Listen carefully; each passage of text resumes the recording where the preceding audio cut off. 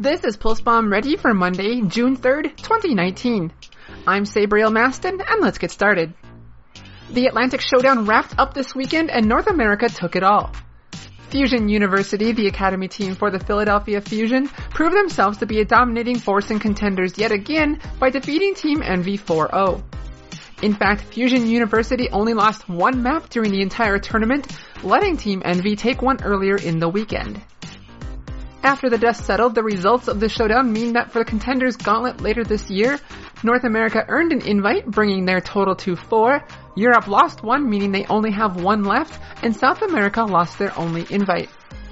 As a reminder, a single team doing well in the showdown does not guarantee them a spot in the Gauntlet, and if they want a chance to attend in October, they will have to do well in Season 2 of Contenders. Speaking of Season 2 of Contenders, Fusion University also dropped a bombshell immediately after winning the Atlantic Showdown, announcing they are going to try their hand at the Korean scene, joining their Contenders Trials series for the next season. Tucker Roberts, president of the Fusion franchise, said on Twitter that Fusion University isn't only for finding talent in North America to get them into the Overwatch League, but it seeks talent from around the world, much like other sports, hence going more global. Roberts added that the challenge of tougher competition will help their players grow and prepare for OWL. That's all for Pulse Bomb Ready today.